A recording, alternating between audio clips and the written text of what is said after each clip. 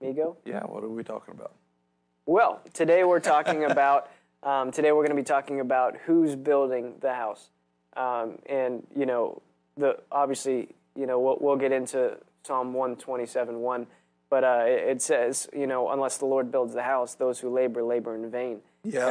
And like, this is one of those things that I never heard of before moving here. Like, I've heard the scripture, Really? I've heard people quote it, yeah, but I've never actually had revelation of it until I moved here, because a lot of my life I was told that if I want to get ahead, if I want to grow, especially in, you know, in ministry or in life or just in Christianity, you know, like if I want to grow in those areas, I need to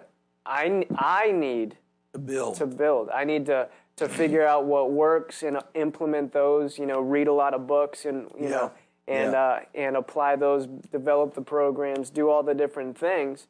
And you know, like if you want to get ahead, like I've seen this mentality a lot, like in people is, you know, if you want to get ahead, I don't know if that makes sense, but if you want to grow, I mean, like, yes, increase is biblical.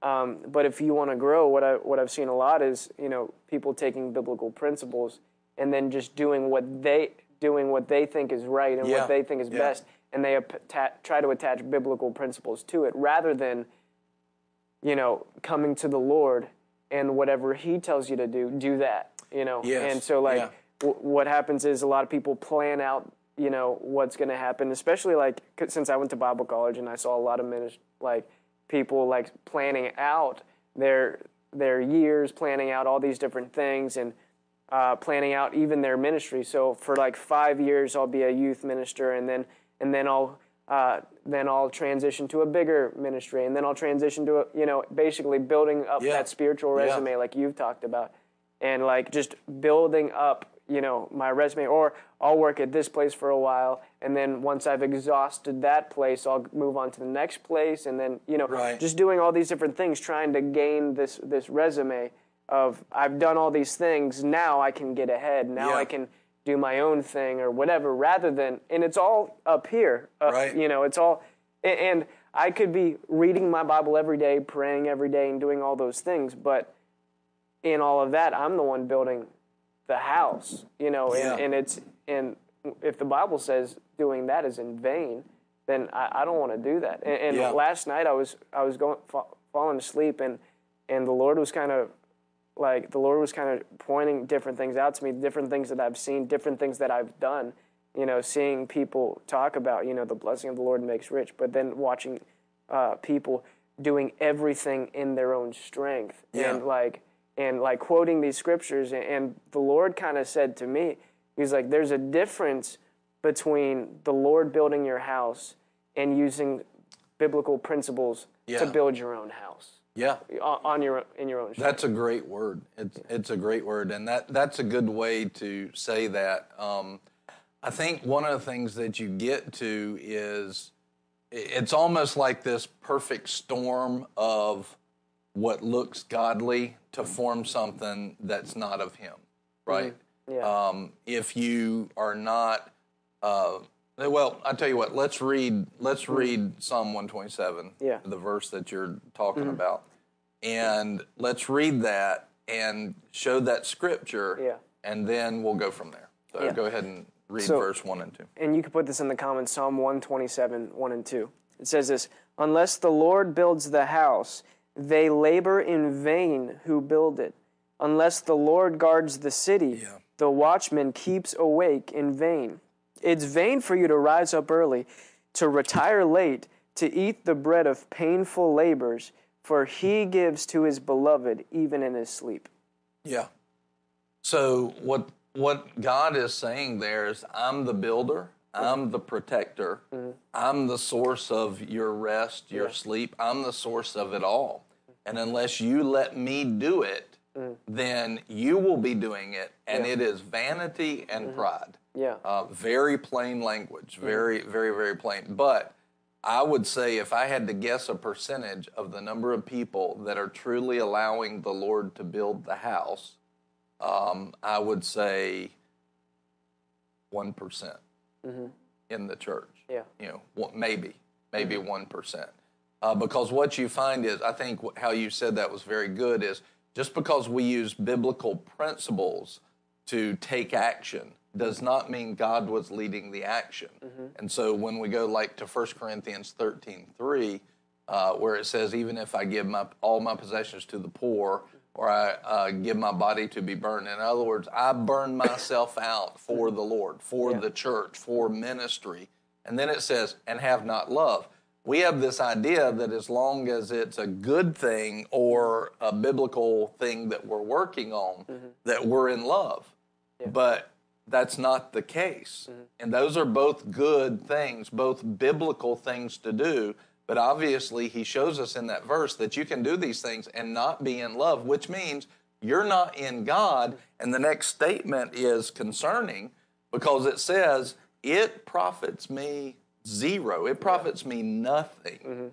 So that means I could go my whole life doing good biblical things. I could go my whole life doing good biblical things, and there would be no reward on it. There would be, I'd get to heaven, and and he means it, it's an absolute statement.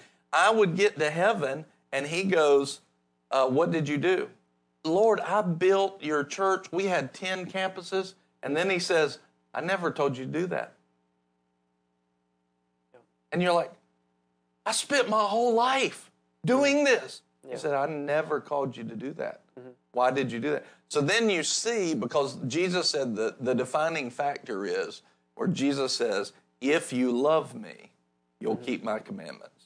In other words, in order to be in love, we have to be in what he said to do specifically.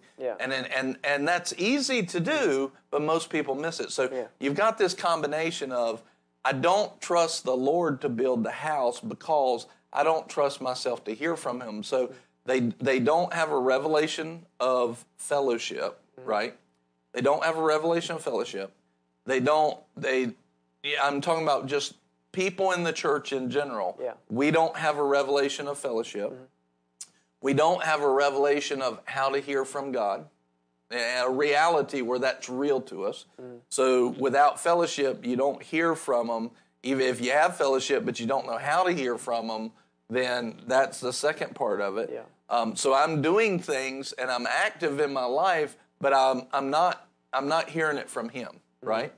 I don't trust God to actually build the house because it seems like too much time is passing, because I'm impatient.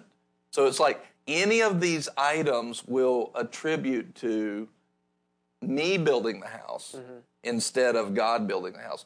Then I have people who don't understand these things, the spiritual leaders who don't understand these things, and they tell me, just go, just do something. That's not the operation that Jesus had. And so you ought to be a pastor, But all they're doing is, they're shoehorning everybody who has an average hunger for God, because an average heavenly hunger for God looks special in a sub-average world. It's true. Right? A subpar world. That's a great statement. Thank you, Lord.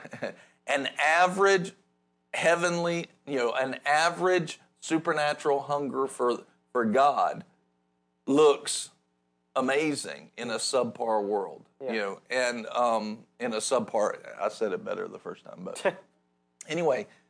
And so then you have people that say, oh, you are so hungry for God. It's like, no, I'm actually average for a Christian, for a heavenly, and a godly Christian. This is actually average for a Christian to be hungry and kind of on fire. That should be normal. But because we've been living subpar on rating ourselves to one another, that looks like it stands out. And so they go, with that kind of hunger, you must be called to the ministry.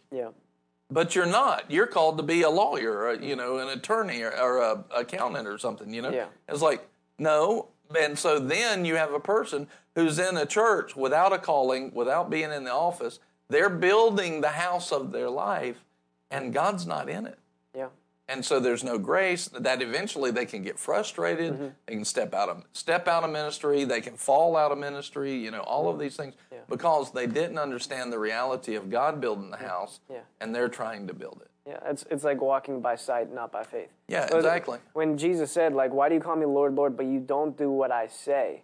You know, what's the implication? The implication is not just, you know, you don't follow biblical principles. The implication is in the fellowship with me, when I give you an instruction, you know, you're calling me Lord. Lord, what is a Lord? It's a shepherd. It's someone who I give myself to, and when he gives me instruction, they direct me. They direct me. You know, like you say, always be open to instruction, correction, redirection. Yeah. That's what lordship looks like. Yes. It doesn't look, because, well, I'd say you probably would know more than me. A majority of the modern church doesn't even, like you already said, they don't even believe that they can hear from the Lord. Right. So the best that they can do then is just kind of take this and you know, just try to do their own thing, but apply this to it. And that's not how we're supposed to operate. Well, the issue is there's not a Brian book in there that tells me what lane I'm supposed to run in 20, in the 2000s. You know, there's not that in there.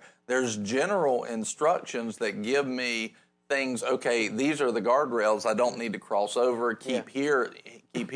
And then there's moments where the Holy Spirit will say, out of fellowship and out of hearing from Him, this is your verse. You know, I've got some verses like that, and they're special to me. But they could be special to anybody, and anybody could make that up if they didn't have fellowship, you know, in their mind. And so you see, and we can talk more in details, but then you look in Matthew 16, where Jesus says, I will build my church.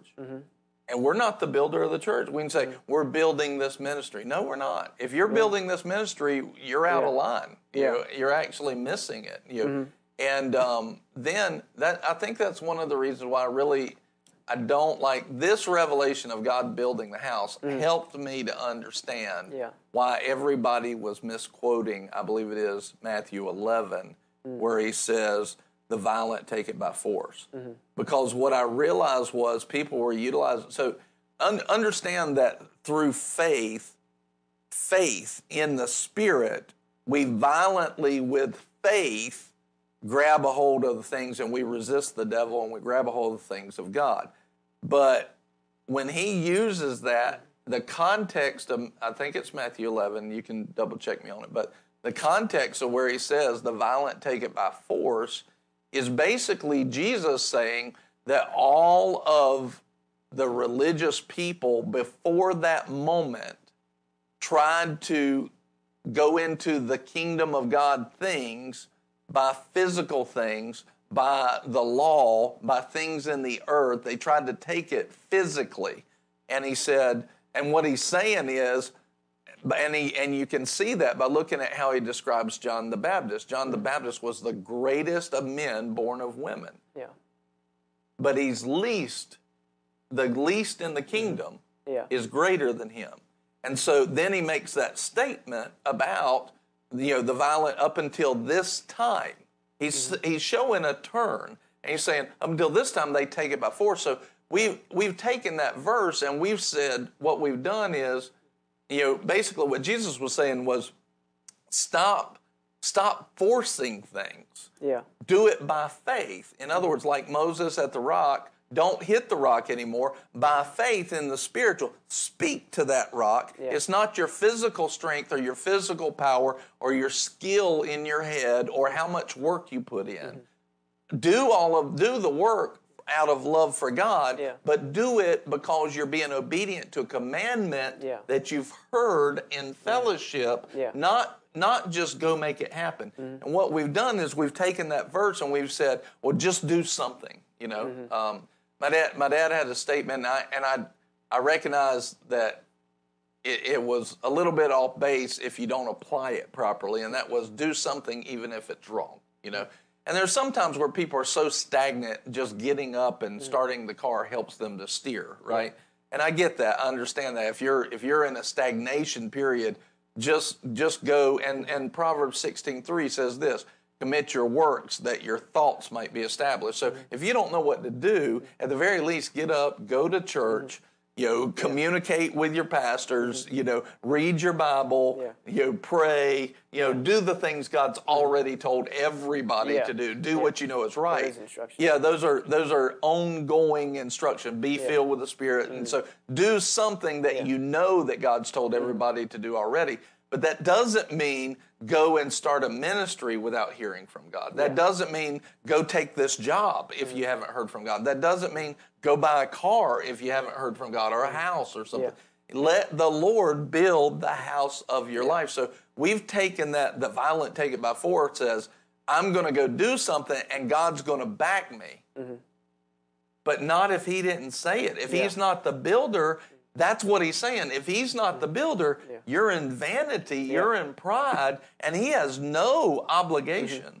No obligation to back you. Yeah. Well, like one of the things the Lord kind of has shown me, like a great illustration, is like if I get like super fed up with like terrorism, and I just get on the first plane to the Middle East and I show up on the nearest, army base and I'm like, all right, give me your guns, give me all this stuff. And I'm going to go and I'm going to take them out. I'm going to do whatever I can. Like,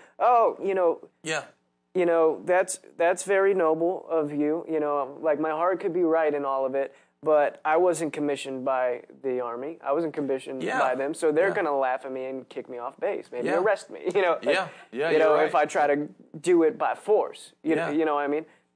But there's a difference then if I'm commissioned by the government. And commissioned to go over there. They're supplying everything. They're going to supply me with the ammunition, with the weapon. They're going to supply me with people around me that'll help make sure that I accomplish it. There's a big difference between those two. One, I'm just doing it on my own, not commissioned by anything. And I could even say, well, the violent take it by force, so I'm going to go do it. You know. But if I don't have heaven backing me up in not just my pursuits, but me being obedient to what God's called me to do, if I don't have heaven backing me up, I'm responsible for my own supply. I'm responsible for my own strength because I'm laboring in vain. But if I have heaven backing me up because I had a word on it, man, I can't fail. That's right. That's right. There's no vanity in that. Yeah. It's beautiful. And kind of what you were sharing, it just reminded me of Joshua 1:9. We're not discrediting the word. It's by studying this word and meditating on it, being careful to do all that is written in it, that you'll prosper and succeed in all you do. But it also says, abide in me. Yes. My words abide in you. Yeah. And in that fellowship, even in Isaiah, you'll hear a voice behind you saying, this is the way, walk in it. It's not just I'm going to, read this word and then just do whatever I want to do and try to apply this to my pursuits. No, I'm applying this to my fellowship with God and what he's commissioned me to do. It all flows together. I can't fully apply the word without fellowship. And many people, and I myself, had tried to do that, where I've tried to build my own house apart from, the way Jesus did it, which was whatever I hear my Father say, I'm going to say. Whatever I see my Father do, that's what I'm going to do. Yeah. And I remember when I first moved here, this was one of the first things you pointed out to me. You had the PowerPoint and you were showing me different aspects of it. Yeah. And that changed my whole pursuit of being here, because whenever I showed up, I'm like, okay, I have to prove myself. I have to prove my knowledge of the Word. I have to prove that I'm worthy of being here, that I'm worthy of doing all these things that I actually wasn't equipped to do yet. It took me some time and some humility to learn that, because I thought I was coming to do, we had this conversation. But so when conversations would happen, I'm so thankful that this was one of the first things you showed me. Oh, cool. Because we would be having conversations, or people would be talking, and in me I wanted to say something smart, so that you could see how smart I was, so that which would have been the worst thing for you to do. Because I probably would have said something dumb. I would have said. Well, and even if you said something smart and godly and biblical, I would have recognized that. I'm building my house. Yeah, I would have recognized that, which would have meant you're trying to get ahead, and actually, in my mind, you would have gone backwards. So, and it's the same way with God. Yeah. That's why I watch people all the time. They try to defend themselves, and they try to be something. And the issue that you're trying to be something is the problem, because you're not letting God, promote you. He's your promoter. He's the one who gives you that favor. Yeah.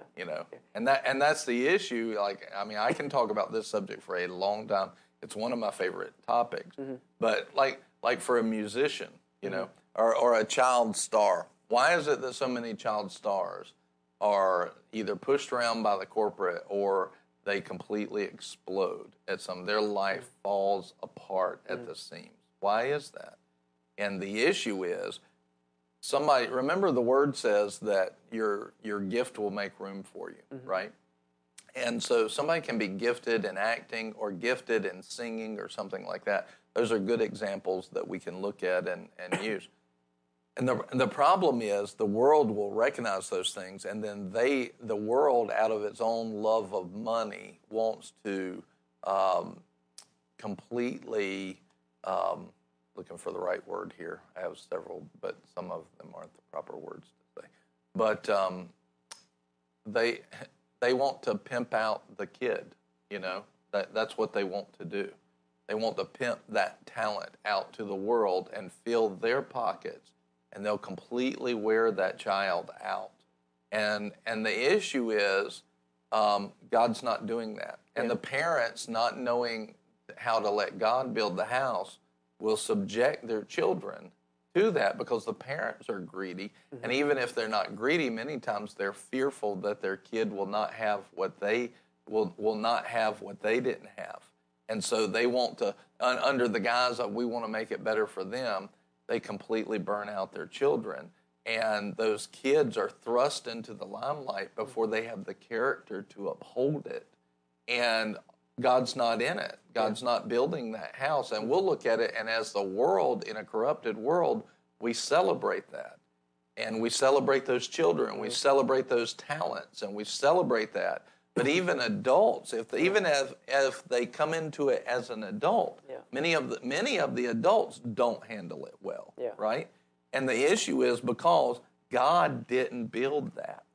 God didn't build that. And so then it breaks down, or they have troubles, or they become drug addicts, or they have umpteen failed marriages, and it's all because they had the pressure of success before they had the character of God to help them uphold it. And the same thing happens in ministry. The same thing happens, you can have a church that's decent size, and you get somebody who gets up on the platform and they're gifted to sing, and people recognize, they tell them how good they are. And you can have a preacher that preaches well, and people say, you should have your own church. That's exactly the word somebody said to me. And I recognized it right at the moment. I was like, that's not God. Like, yeah, I should eventually probably have my own church, but you are saying that way out of line and saying it from a fleshly mindset. And God's building is not in that, And so if we don't recognize those things, what we're actually going to do is we'll find ourselves in a house that God didn't build. And when the shaking comes, it all crumbles down. And then we're mad at God. Watch.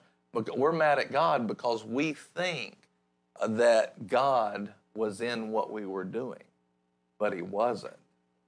And then we hold it against God, and we get offended with God, on those things.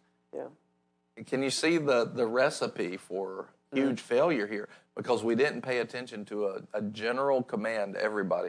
Let the Lord do it. It's vain. It's pride. So Well, honestly, that goes really in line with the scripture that the Lord was showing me this morning was in Matthew chapter 7, verse 24.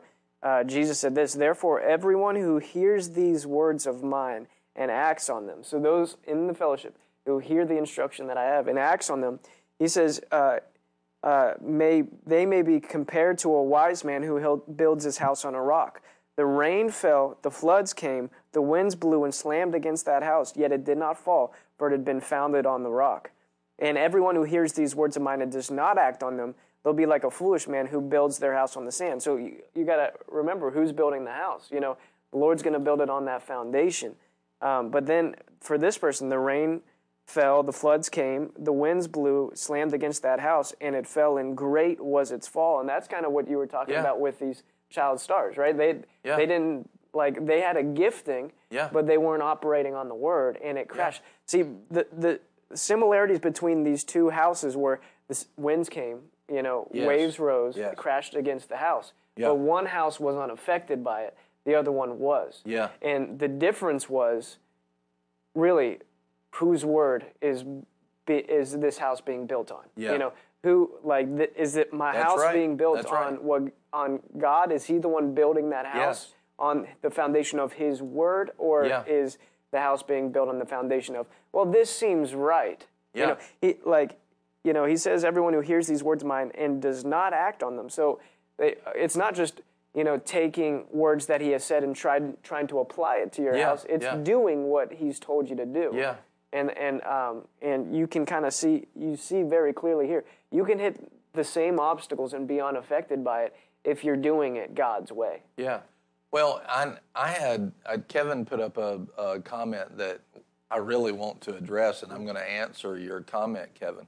I'm going to answer it for you individually and show you actually that God has shown you that, and I'll show that to you in a second. But one of the things that you'll see is, remember where I said kind of the perfect storm of things, this situation brings up. Well, one of those places is that we actually don't trust God.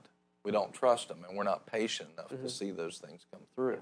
And so one of the things I've found in meditating on this is that here's what we don't understand and we don't perceive many times when we have a problem with this teaching and when we don't see those things come to pass. Remember what the Lord spoke to me personally, and he wasn't just talking to me because He's had me share it for years, is I'm looking for people who will do the right thing for long periods of time. I'm looking for people who do the right things for long periods of time. And that comment that He made to me, has shaped me over the years. And we forget that. Like, we think that instead of just being diligent, right, that our job is to do something spectacular. And we miss that it's the diligent that sets up the foundation for God to do the spectacular. Mm-hmm. Right? Yeah. So we want to do something spectacular that God can bless. Oh, look at this. Look at this person. But God wants us to do the diligent things so that then He comes in and builds the house spectacularly. Yeah. So we flip that, right? And the issue is we don't trust Him to do that. So what I found is that we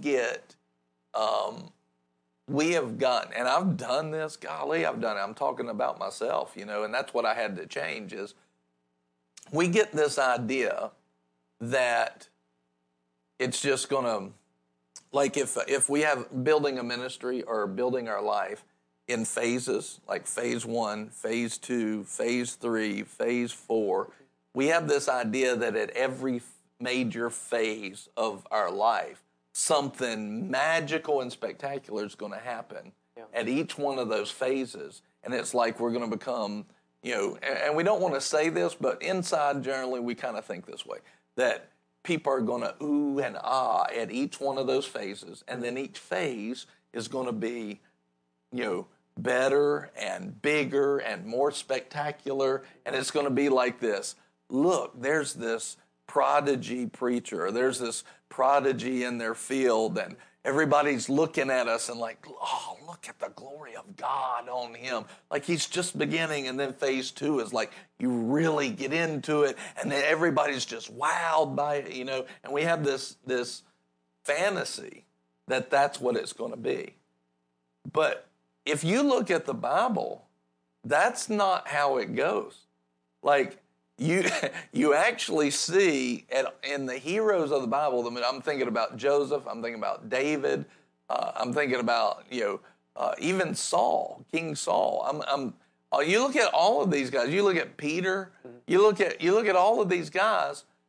They were nothing, and then they were everything. Yeah. Right. Mm-hmm. They were nothing, but it wasn't that they were an overnight success. Yeah. And that's a worldly, fleshly, corrupted mind thinking fantasy as well, that it's just like an overnight success. No, it's not an overnight success. Mm-hmm. It's each one of those guys, they actually were building character the whole time.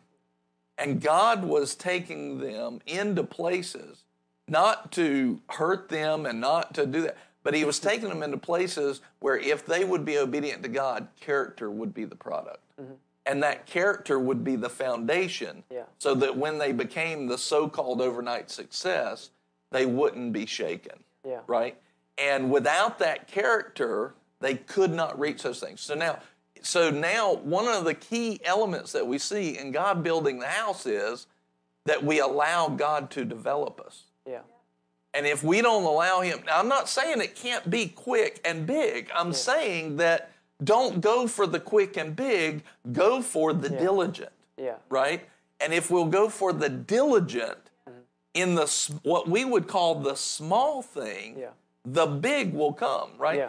And so I see many people, what they're really trying to do is avoid the diligence and the grinding out of their character. Yeah. They're seeking to avoid that, and that's really why they want the success, because they're tired of not being known. They're tired of not being the success, and it's our pride that makes us want to be something sooner, which is why it says vanity. Yeah. It's a pride issue that's like, I don't want to do this anymore. I've been doing this for too long, right? No, it's not too long. Look at Joseph. Where was he the day before he was at the top of the kingdom? Where was he? Running. Joseph. Oh, Joseph. He was in prison. He's in prison. I was thinking David. Yeah. Where was David basically the day before he became king? In the cave. Yeah. You know, I mean, maybe not the exact day before, but basically that's where he came from. Yeah. You know? Where was David the day before he's already anointed to be king? Like where years was he? before. Yeah. Where was he the day before Goliath? Yeah, he was smelling like sheep. Yeah. You know?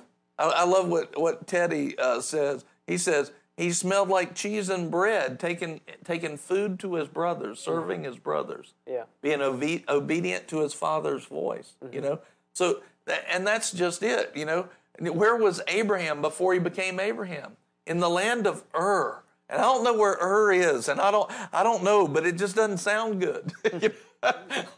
like sounds like someone had to think about what to call it. What are we going to call it? Go with that. I'll go with that. Yeah, good one. I like that. Thanks. So yeah, where was, you see what I'm saying? So they were being diligent in those moments. Even before Abraham had anything, he was diligent to go to a place that I'll show you. Right? Yeah. And so God's looking for people to do the right things for long periods of time. And many times, I want you to see this, many times he is a rewarder of them that diligently seek him. Yeah. He's a rewarder of them. Yeah. And we must believe that. In Hebrews 11:6, it doesn't just say that. It says, in order for us to get to these places and be pleasing to God, we must believe that he's a rewarder of them that diligently seek him. So what that tells me is my focus doesn't need to be the spectacular. My focus needs to be on the diligent. Yeah.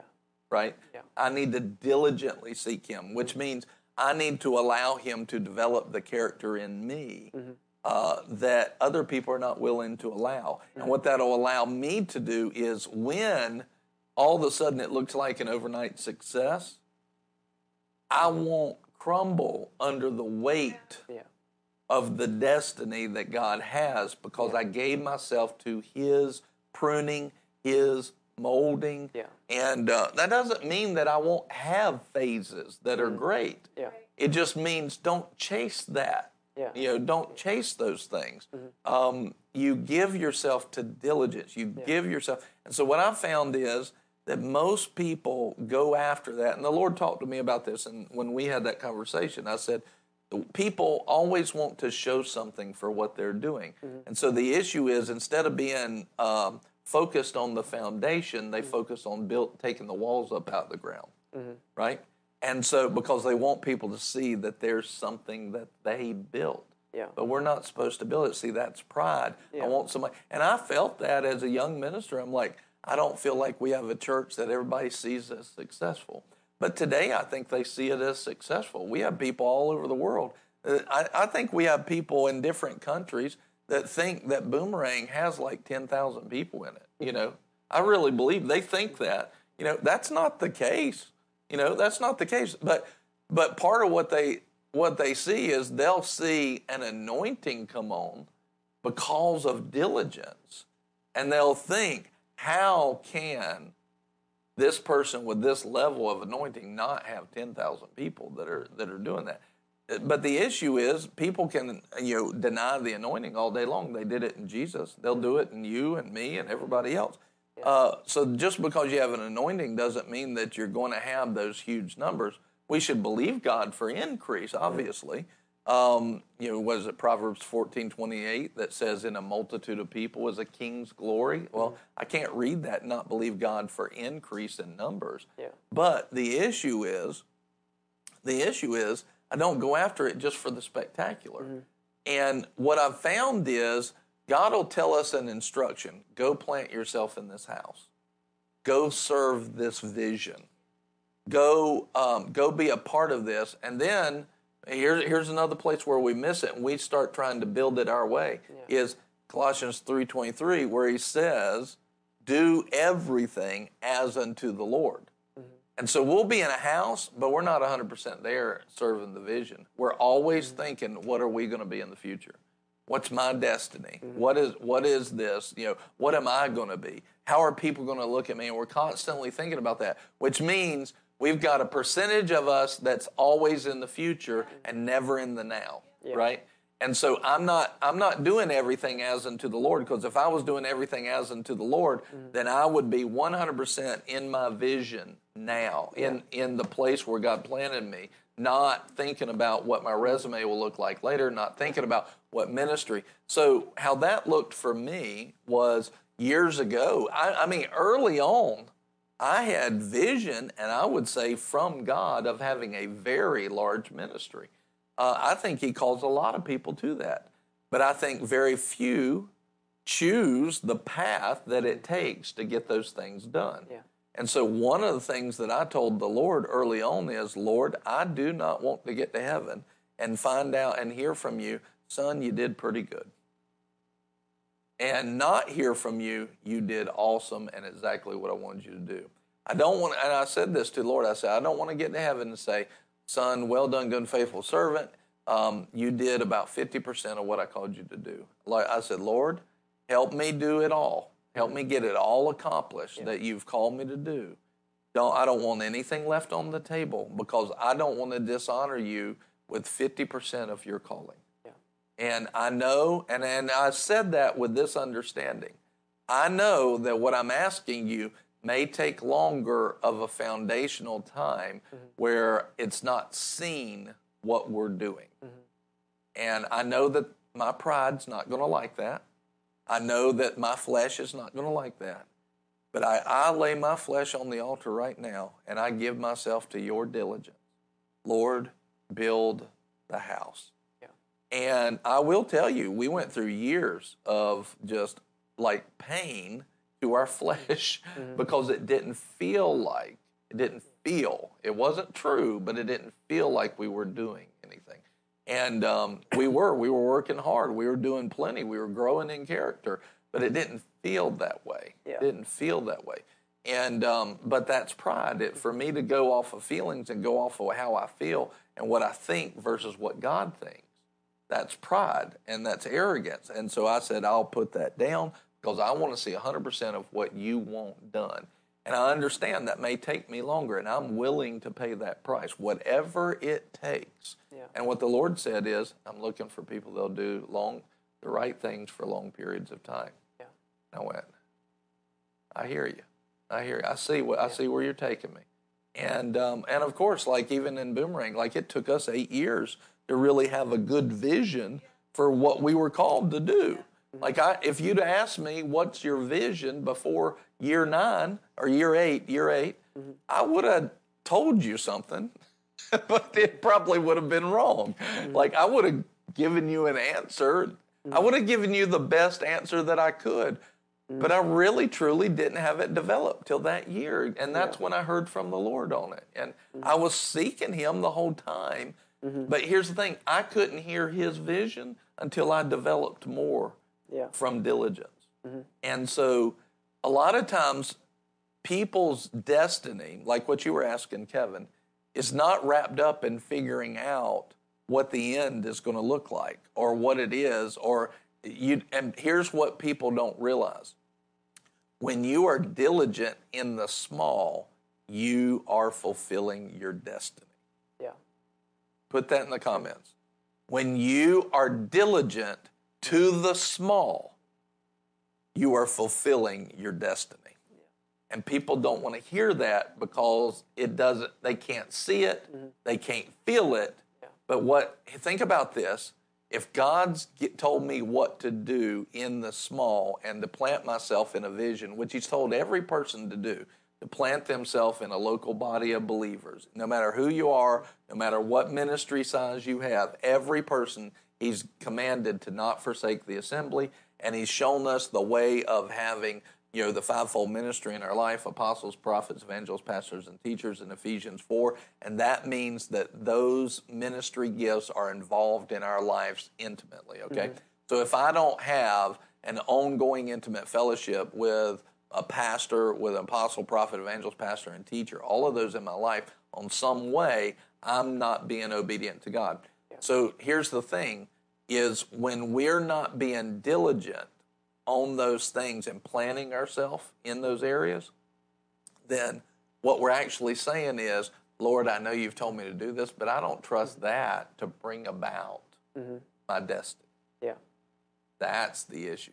Yeah. And that, in other words, I don't trust you, I trust me. And so I'm now going to go to try to make this happen, and it's straight pride. And that's the vanity it's talking about. Yeah, well, even thinking about that verse in Matthew chapter 7, those who hear my word and does them, they're like the man who builds a house on the rock. Yes. And honestly, like thinking about that, whenever I saw Kevin comment, I thought that that's what he did. He was getting ready to go plant. Yeah. He said, Kevin, you said, I was on my way to Vermont to plant a church, and not at the Word of God, but then the Word of God came to him: go to Boomerang. Yeah, drive to Boomerang, and then he came to Boomerang. Yeah. That's the word that exactly God told him to do. Yeah. Kevin, that's the word that God gave you. So, I just saw, he said, where's the starting line? That was the starting line. That was a starting line. That was a marker line of what God's doing. And the verse the starting line was that word. Yeah, go to Boomerang. Yeah. And he was obedient, which means the foundation is on the rock. It's not on the sand. And he's already told me, Kevin specifically, he's already told me, the Lord said specifically to me, specifically to serve you, Pastor. I am here to serve you. That's another marker in the race for you directly. Yeah. And there's more in that. The Lord's already shown me more for you in that I will give to you. But now watch this. I can't advance, like with Kevin, a great example, but it goes with anybody. I, as a pastor, can't advance him down that road until he is 100% given to the vision of today and not the vision of tomorrow. And so, and you've stepped through that, and you're stepping more and more towards that every day, in my opinion. But if you keep looking off into tomorrow, if any of us keep looking off into tomorrow and focusing on what we don't have, that is a lack of faith in what God's told us to have today. And it's not doing everything as unto the Lord. And I've done that. Yeah. I've done that. I don't want to tell you how many times, and how much. Like, I'm growing in that myself. Yeah. And it was interesting that you said that before I shared the verse that the Lord showed me next. Oh, really? The next verse is Hebrews 6:12. Yeah. That you will not be sluggish. A lot of times, when it comes to the Lord building the house, sometimes we can feel like it's taking time, and we feel like we're not accomplishing much. But he's saying this is what not being sluggish looks like. But imitate those who through faith and patience have inherited the promises of God. So look at those who didn't just build it up fast, but who through faith, that even when it didn't look like there was much to be seen in the natural.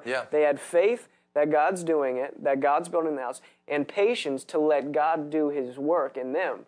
They're the ones that inherited the promise. And with Boomerang, itself, like there are steps that we can take to build numbers. Yeah. We could put Krispy Kreme donuts out every Sunday. Yeah. We could hire marketing companies to promote us. We can put billboards up. And having numbers is not the problem. Yeah. Like we could turn numbers starting this week. Yeah. By doing it worldly. We can have hour-and-a-half services. Yeah. You know, like we can Or cater 49-minute services. Like Dr. Rodney says, drive-through services. You know, in and out. There's things that we could do to get numbers, but that's not going to stand. Well, it's not biblical. It's not. No. It's not God building the house. That would be worldly principles building it. Yeah, and I could say, well, you know, in the multitude of people is the king's domain, and I can apply a Bible verse to that and say, well, that justifies what I'm doing. But if it's not at the leading of the Lord, if I'm not doing what God specifically instructed me to do, then it's vanity. That would cross, and that's the issue is that would actually cross. You can take that one Bible verse and say that it's biblical, and it is biblical to have a multitude of people, but it's not biblical to raise up a multitude of people that are weak. Yeah. They're designed to be strong in the Lord and the power of His might, to rise up to the fullness of the stature of God, to teach them to be patient. You know, how is somebody who can't wait to get out of an hour-long service helping them to be more patient? Like, that's not raising up. So, in other words, you're saying that one thing is godly, but it wasn't actually God building the house because you're jumping over a whole lot of other issues in that moment, you know. And so it's very important for us to see that and to just give ourselves the diligence, you know. That's Brother David Hogan one time, he said, he made this statement, I understood what he meant. And some people have a problem with this because they would say that what they're doing is they're believing in faith for really big things right now. They're not waiting forever for that. And I understand what they're saying as well, but I understood what he was saying. There's a balance between the both of these. Yeah. And he said, take the long road. It's well traveled, you know, by godly people, you know, how did he say it? I've got it written down somewhere, but he says, take the long road. It's well traveled by people with character and godly people, and that was the gist of it. Yeah. And in other words, don't just take the shortcut because it presents itself. Sometimes the shortcut, even though it's got a God-sized sign in front of it, God didn't put up the sign. Yeah. You know, and so you'll see preachers do that. I had an opportunity to do that.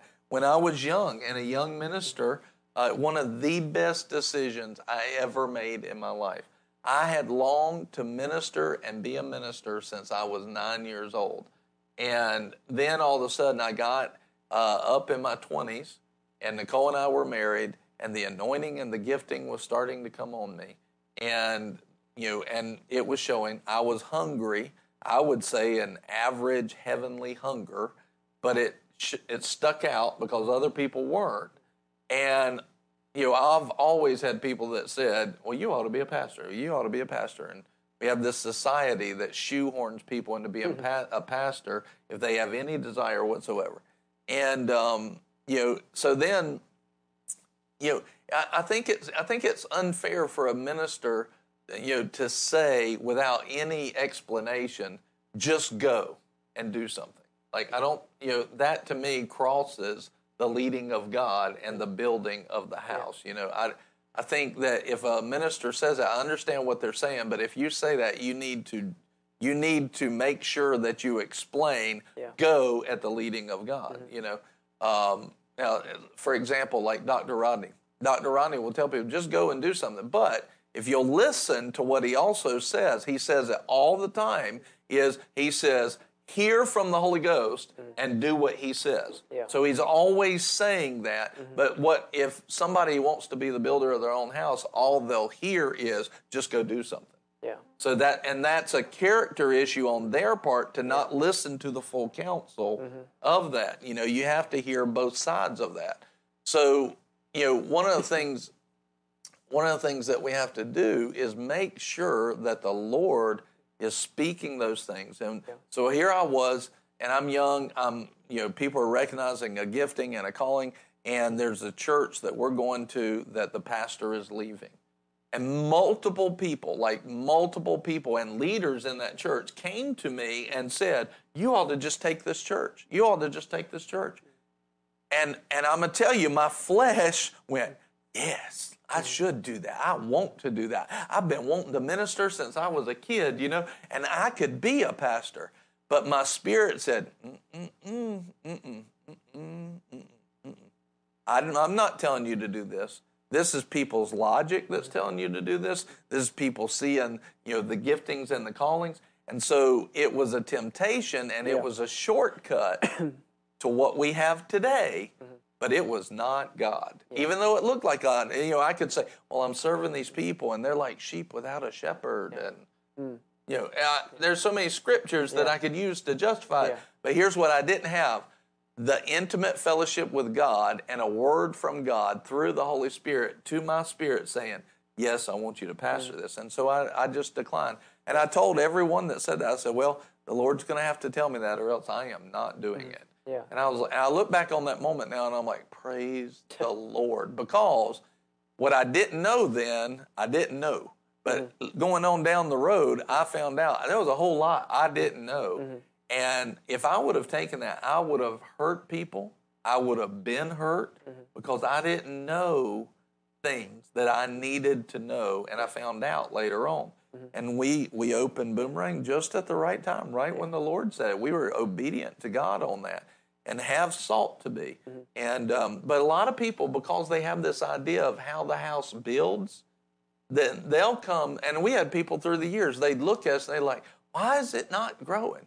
Because we're in development. Yeah. We're in development. Yeah. Well, they wouldn't have no patience to hang around with that. Like they wanted right now, instant, what in business is called instant gratification. Because this world, not God, this world has taught us to be fulfilled by instant gratification instead of delayed promotion and favor by God if it takes it. Yeah. Well, and you look at, even the devil can open doors. Yes. Because the devil knows, if the Lord gives us a word and if we talk about our destiny, the devil knows it. And if he can open up a door for us to try to skip, all the character development, he tried to do that with Jesus. Yeah. Jesus was called to inherit everything, And what did the devil do? He led him up and said, hey, if you just bow down and worship me, all this will be yours. Yeah. He was trying to get him to skip to the end. Yeah. And obviously, well, praise God, Jesus didn't, he wasn't dumb to fall for that. But how many people, the devil will open a door. Man, I'm believing for a ministry, or I'm believing to increase. And then the devil will be like, oh, look, I'll have this church call you and offer you a job. Or I'll have this, I'll have people come to you and say, you should take over this church, he'll give you opportunities to skip over. But if we let our bias get in the way or just a desire to skip, I just want to jump to the end, I just want to jump to the good part, let's skip to the good part, we just want to skip all of that stuff. All of a sudden, we're building it ourselves. We're setting ourselves up for failure and hurting other people. Yeah. And isn't the whole point of doing ministry and being an ambassador in this earth, isn't the whole point of it to serve people? So if I skip those pieces and I'm going to hurt people because I skipped them, then I'm defeating the whole point of ministry. Yeah.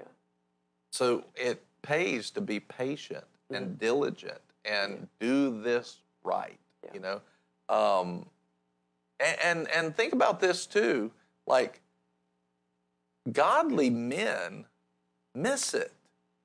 Because some people will be like, well, this great world-renowned preacher prophesied to me.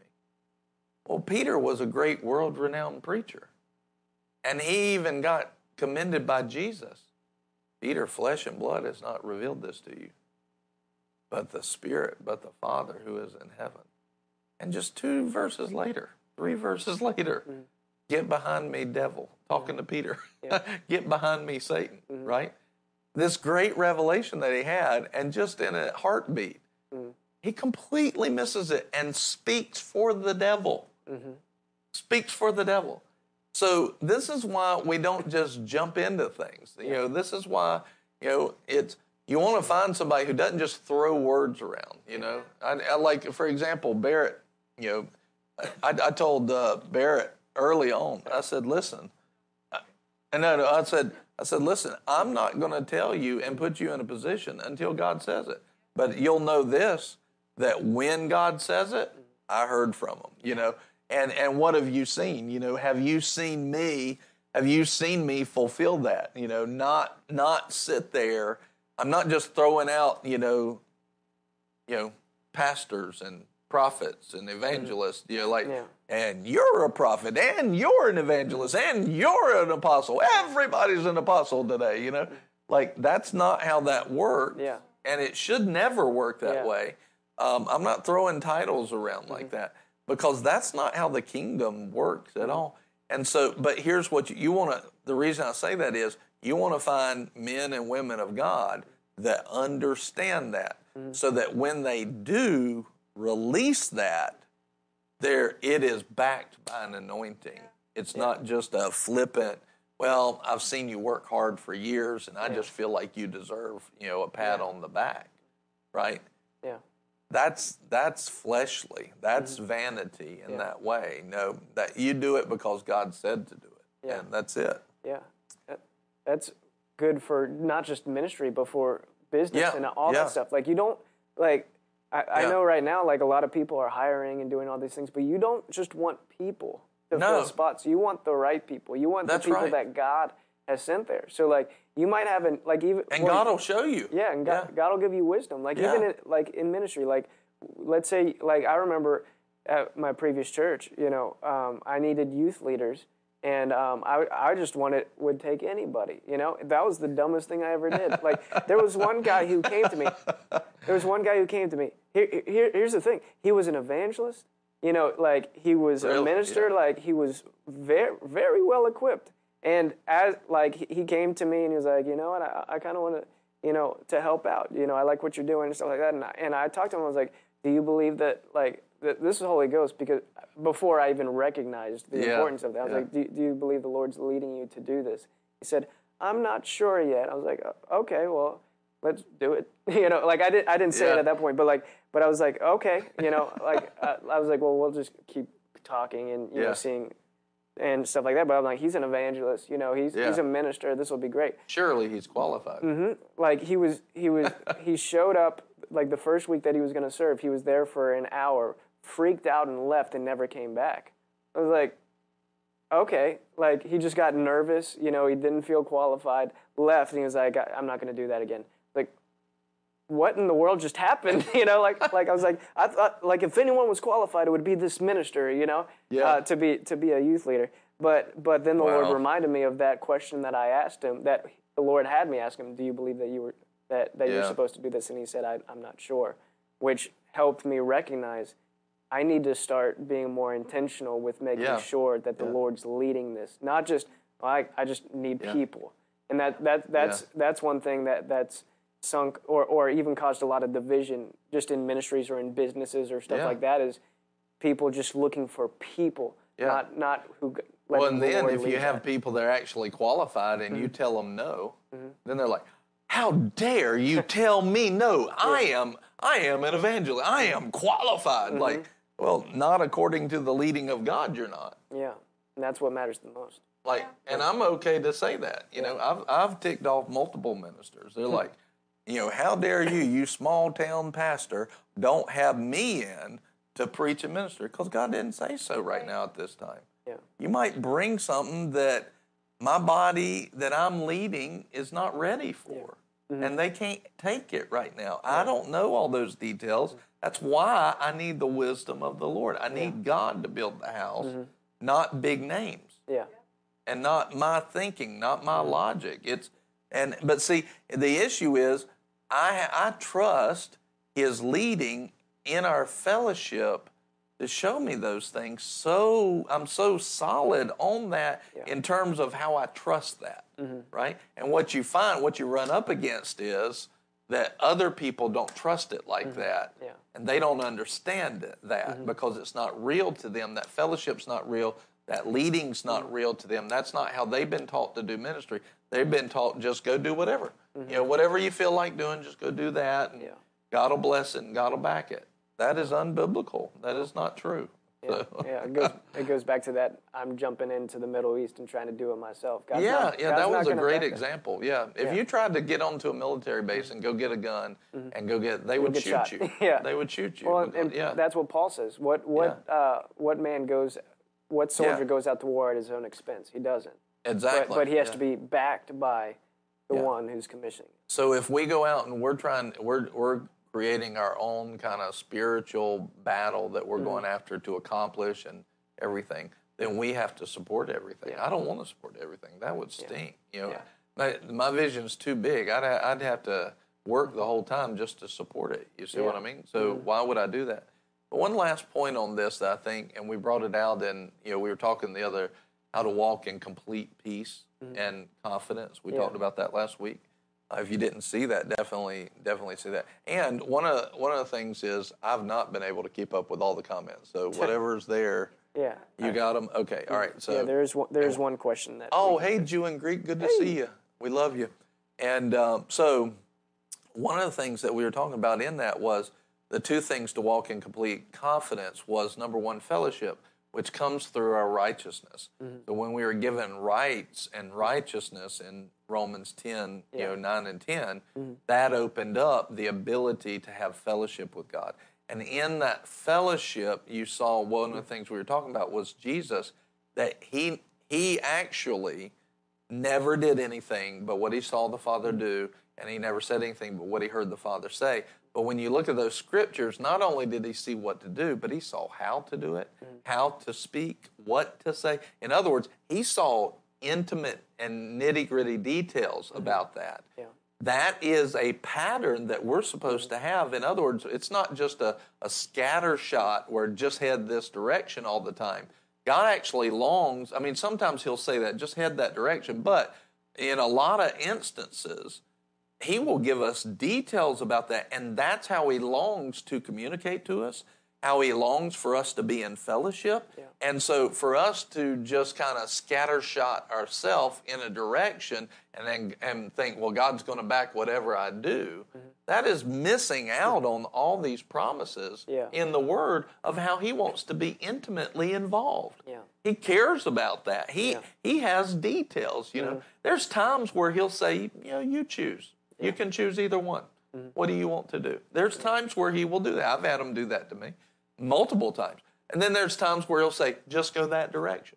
And then there's times when he'll say, go exactly 39.3 degrees, go 200 meters this way, turn 100 meters to the right, and then when you turn, have a smile on your face and the skip in your step, and he'll give you all these details. And it's like, okay, like that was different. So God uses the metric system. That's apparently. It just came out of my spirit. It's good to know. I noticed that too. So I think that's because the other day when we were driving, for some reason, Waze on my phone, it's automatically turned to metric system. I'm like, it's never been, I didn't make any changes. What in the world? Is Waze glitching, Are they trying to, are you trying to socially program the whole world into the metric system, Waze? I reject your metric system, and I take the imperial system. But anyway.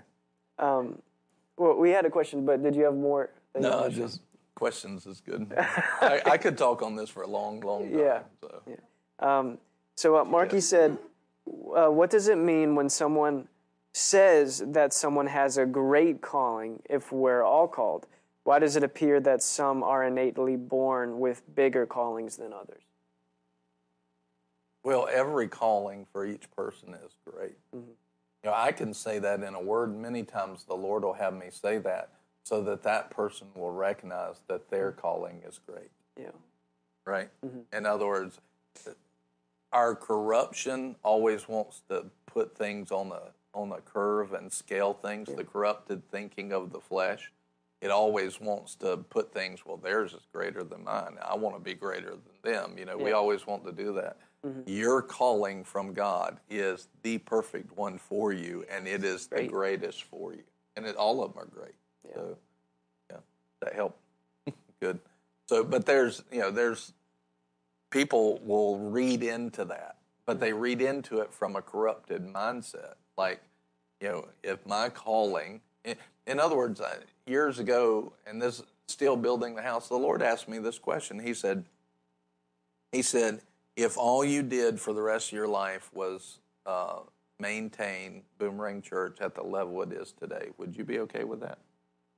And I was thinking in the flesh, I was like, no, I would not. And I got what he was saying. He wasn't asking me if I was going to be in faith for it to grow. That's not what he was asking. He was asking if all I ever saw was that, would I be satisfied serving what looked small to my fleshly mind? Because you don't know what you're serving. What if God ran through 20 Billy Grahams through that little small ministry, right? You don't know what you're called to do. What if, would that, if all of a sudden we get in heaven and we found out that there were 20 Billy Grahams that ran through a ministry, would you consider that a small ministry or a big one? A big one, but that's all a matter of perspective, right? So a lot of times God can see those things we can't see. And what if we didn't, it wasn't 20 Billy Grahams, but it was 10 people that would lead Sunday school that would have, 2 Billy Grahams in each one of their classes. Is there any difference between the two? Well, I didn't know them directly. I didn't actually raise a Billy Graham, but I taught the Sunday school teachers that taught him. Is there any difference there? Each person has to run their race. Which one is a lesser calling? Neither one of them. You have to see, that's the details that we don't know. We see through a glass darkly, but God knows all of that. And so we've got to trust him. See, the issue is trust. We've been talking a lot about trust the last few weeks. We've got to trust him.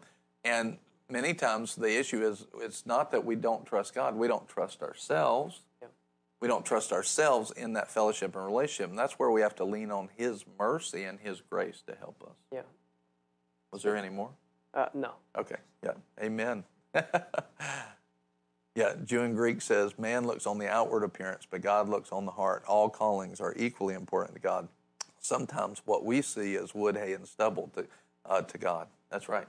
And sometimes what we see means nothing to God, but sometimes what God sees means nothing to us, right? And that's where we have to allow the flesh to be crucified and put down, submit the flesh and its thinking, its corrupted thinking, and receive the Word of God regardless of how we feel about it, right?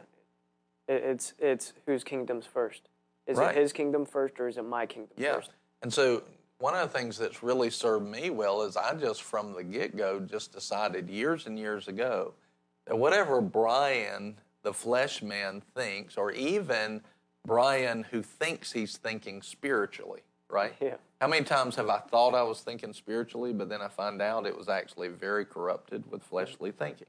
So is that a potential? Yes, absolutely. The Bible basically says in 1 John 1, if you think you have no sin, you deceive yourself. And what that's basically saying is, it's talking about the flesh man. If you think that your flesh has no potential to corrupt your thinking, you're already deceived. Yeah. You've already been deceived. So we all carry with us, until we receive a glorified body, we carry the potential of that in us. That doesn't mean that it'll rule, doesn't mean it has any right to reign. Our job is to recognize it and to submit it. But the issue is, do we all recognize it at the level that we're at? In other words, if you did recognize it, you would have all of the wisdom of God concerning your flesh, and you would probably know most of the scriptures as well and the revelatory pieces of it. And I don't know anybody that knows that stuff. Maybe Jew and Greek, I don't. But I don't know all that stuff. So for me to say that I have absolutely arrived at the wisdom that I need is very prideful, and I need to recognize that that's not the case. And so I just decided years ago, with that understanding and that thinking, I decided years ago, I'm just going to throw away what I think, and I'm just going to listen to what God thinks. I'm going to let him speak by the Spirit to my heart. And even if I'm feeling 100% we should go this way, but in my spirit, man, the Holy Ghost says, go that way, I'm going to go that way because I've learned not only through trust in the Word and faith in God's Word, but I've learned also by experience that if I trust my flesh over what the Spirit's saying, it never pays. It never pays. It always is an opportunity to increase if I'll listen to the Spirit. So I don't pretend like I know things. You know, I don't. If the Word says it absolutely, I can know that, and I can speak absolutely on what the Word says absolutely. But if it doesn't speak it absolutely, then I don't need to speak absolutely about it. Yeah. And I don't need to believe that way. I need to leave myself open to instruction, correction and redirection, right? I need to leave myself open to that. That's what humility does. But when I set myself hard in one direction, like God said it, here's the thing. Did God say it? Are you 100% sure that God said it? Aren't we to be led by that? Yes, we are. But the issue is, do you have the ability to think something is God when it wasn't actually God? Every one of us have that ability. Mm-hmm. And so I yield. That's why I yield not just to instruction, but to correction and redirection, because maybe I missed the instruction and now he needs to correct that or tweak that a little bit. So if I just stay in the place of humility in my fellowship and walk with him, he is graceful and merciful and just to help me see that. And even if I miss it completely, he'll help me and give me mercy to help fix why did I miss that. One of the major times I missed it and I was biased, and he really helped me to fix that. He taught me how to not be biased. And so by not being biased, now I'm seeking him with all of my heart. He could be found by me, right? Mm-hmm. But if I'm not seeking him with all my heart, I have a bias in there, I'm not going to find him. Mm-hmm. At least not find him 100%. So his promise is that if I'll seek him with all my heart, with no bias, I'll find him, right? And so I'll find him. I'll find out what to do. I've got to yield to him 100%. And so what if I'm trying to do that, but I just don't? But then I hear an instruction. Well, is it the Lord or not? That's where I need to stay in that humility, because if it wasn't, he'll show me. If it was, he'll continue to confirm it. Yeah. Right? So we learn to trust that leading, and we learn to trust that relationship. So, amen. There's a lot of nuggets in here today. So I enjoyed it. Did you? Mm-hmm. Praise God. Did y'all enjoy it? Praise God. Abigail, I like your comment. Going back, she says, I reject your metric system. Well, lead us out, pray over the people, and, lead into the sowing. Yes, sir. So go ahead. All right. Well, guys, right now, we just want to pray for all of you guys. We want to believe with God that, number one, your fellowship increases with the Lord. Yeah. That your ability to hear his voice, as you humble yourself to his ways and say, Lord, your kingdom come, your will be done. As you humble yourselves to his ways, we're going to believe that that the Holy Spirit, the Spirit of truth, will reveal truth to you, and he will disclose what's of Jesus. Disclose that to you. Give you wisdom on what to do next, or what to continue doing. We're going to believe that God's going to give you that. But it all boils down to fellowship. Yes. You can't. The Lord cannot build your house if you don't have fellowship with him. No. You can't do that. So first, what I want to do is I want to pray for anyone who wants to just renew and restore that fellowship with the Lord. And I want you to pray with me. Think about building a house, but never actually having communication with the architect and the carpenter. Yeah. Right? God's both of those things. Mm-hmm. And so, in other words, I want you to build a house, but you never actually talk to them. Right? Yeah. First of all, you're not going to be there where the house is being built. Mm-hmm. Right? Yeah. We need that fellowship. Yeah. So what I want you to do, if you're believing, and if you just, anyone watching, I want to renew that fellowship. Yeah. I want to strengthen that. I want you to pray this with your heart, and I want you to pray it out loud, because the Bible says if you confess with your mouth that Jesus is Lord and believe in your heart that God raised him from the dead, there's a confession that needs to be made. So I want you to say this with me out loud. Just pray this with me. Say, Dear Jesus. Dear Jesus. Today Today, I make you the Lord of my life. I make you the Lord of my life. You call the shots. You call the shots. And I'll be obedient. And I'll be obedient. You build the house. You build the house. And I'll surrender to you. And I'll surrender to you. I believe that you died for me. That you died for me. And on the third day, you rose again. You rose again. To give me life. To give me life. You are my Lord. You are my Lord. And I will follow you. And I'll follow you. In Jesus' name. In Jesus' name. Amen. And now just let me pray for you. Father, right now in Jesus' name, I thank you, Lord, that your word is true.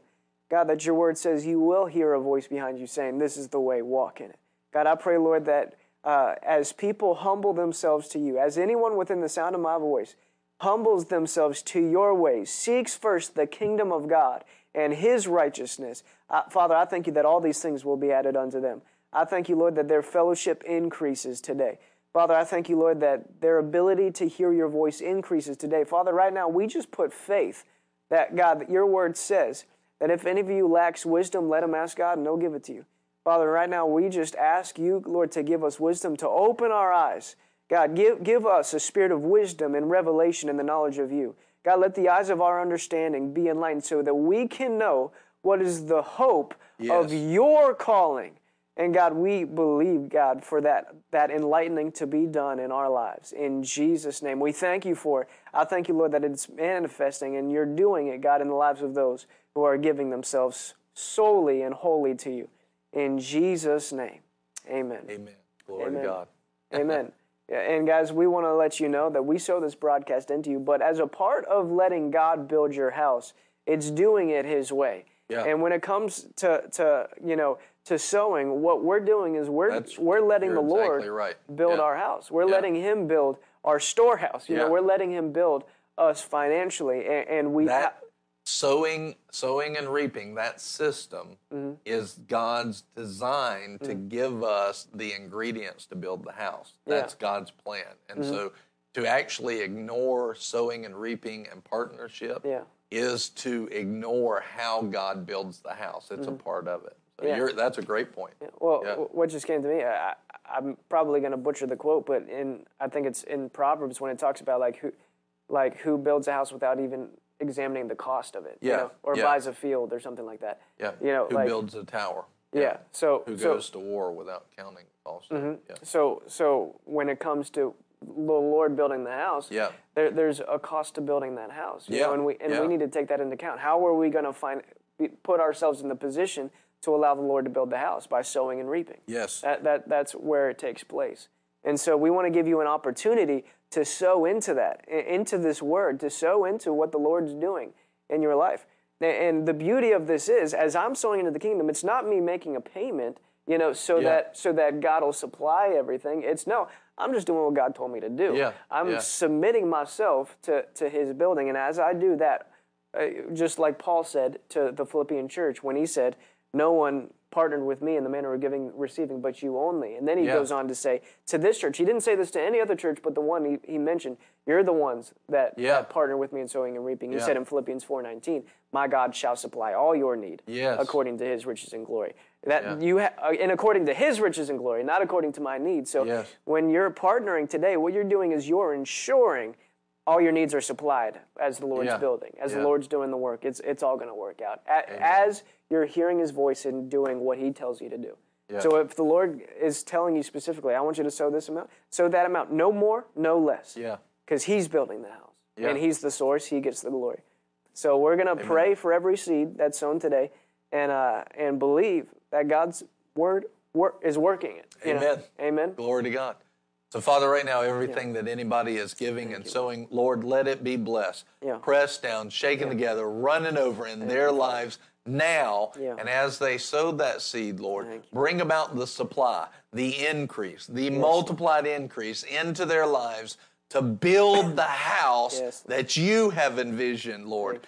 Build the house and the destiny that you have envisioned. Bring those supplies and that harvest about now in the name of Jesus. Amen. Glory to God. Praise God. Good one. Thank you for being here. I love you. And thank y'all for being here. We love you.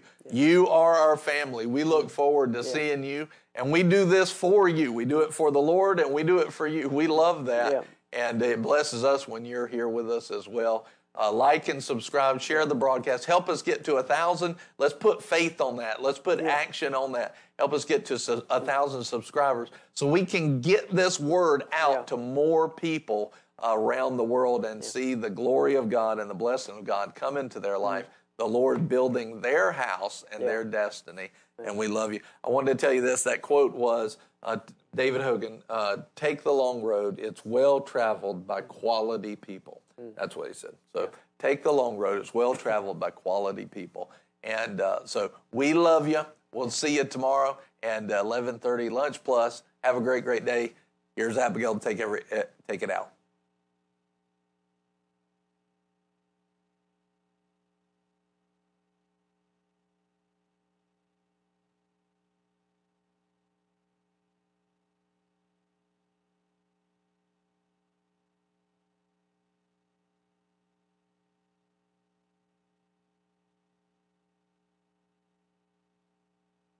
Oh, I'm on Marky's.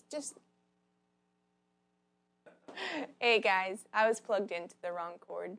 I'm Marky today, apparently. Guys, we have a few announcements for you that we want to let you know about.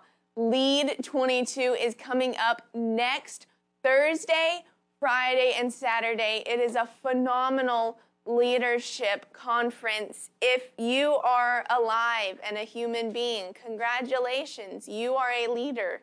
No matter whether you are, a boss man, a pastor, a boss man. I don't know. It just came out.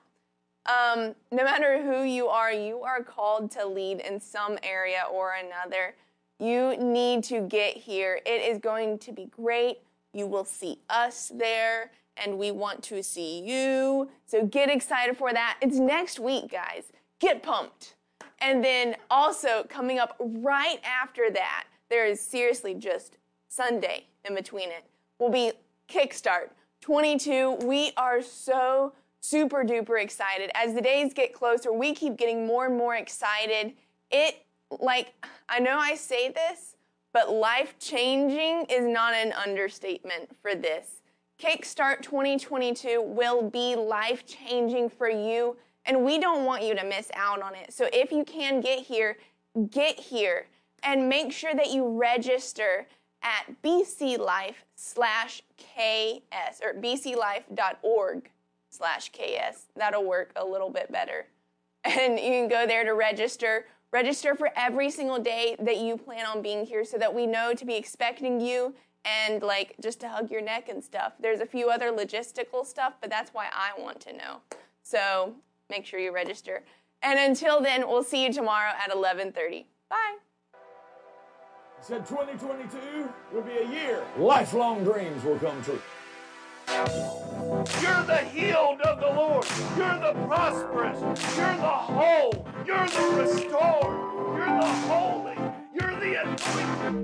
Long-standing faith projects are about to get finished suddenly by unusual harvest. He's called. And you're coming up right now. You're coming up right now. You're coming up.